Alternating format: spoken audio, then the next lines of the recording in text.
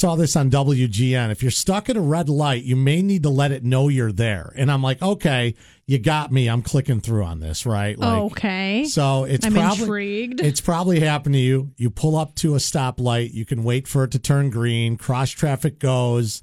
And then you're just sitting there. It's somehow like the light never turns green. Chances are you're sitting at a light that doesn't know you're there.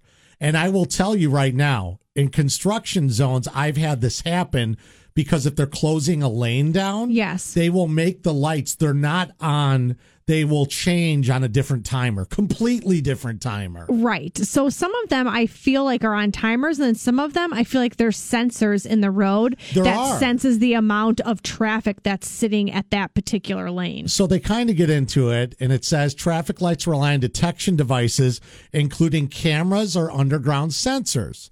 You've likely seen the latter before the stop line. You notice a little rectangle outlined in the tar.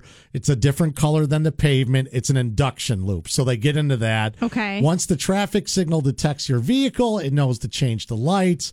Sometimes setting off these sensors can be difficult since vehicles need to pass over or stop within its detection area.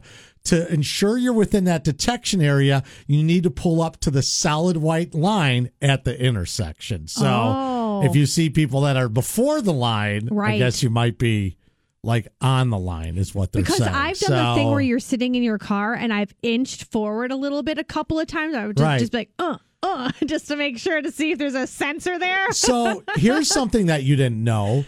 They can also include infrared sensors, which are triggered once a vehicle breaks a beam of light or if it detects heat from the vehicle's engine. Oh, really? Other signals may use cameras, which may be connected to a network, etc.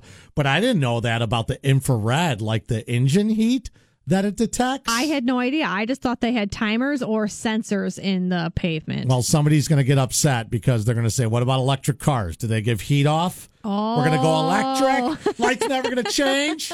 It's got to detect the battery charge or something. Yeah, Someone's going to get worked up about that. But yeah, I did not. Everything you needed to know about red lights and how to make it turn green.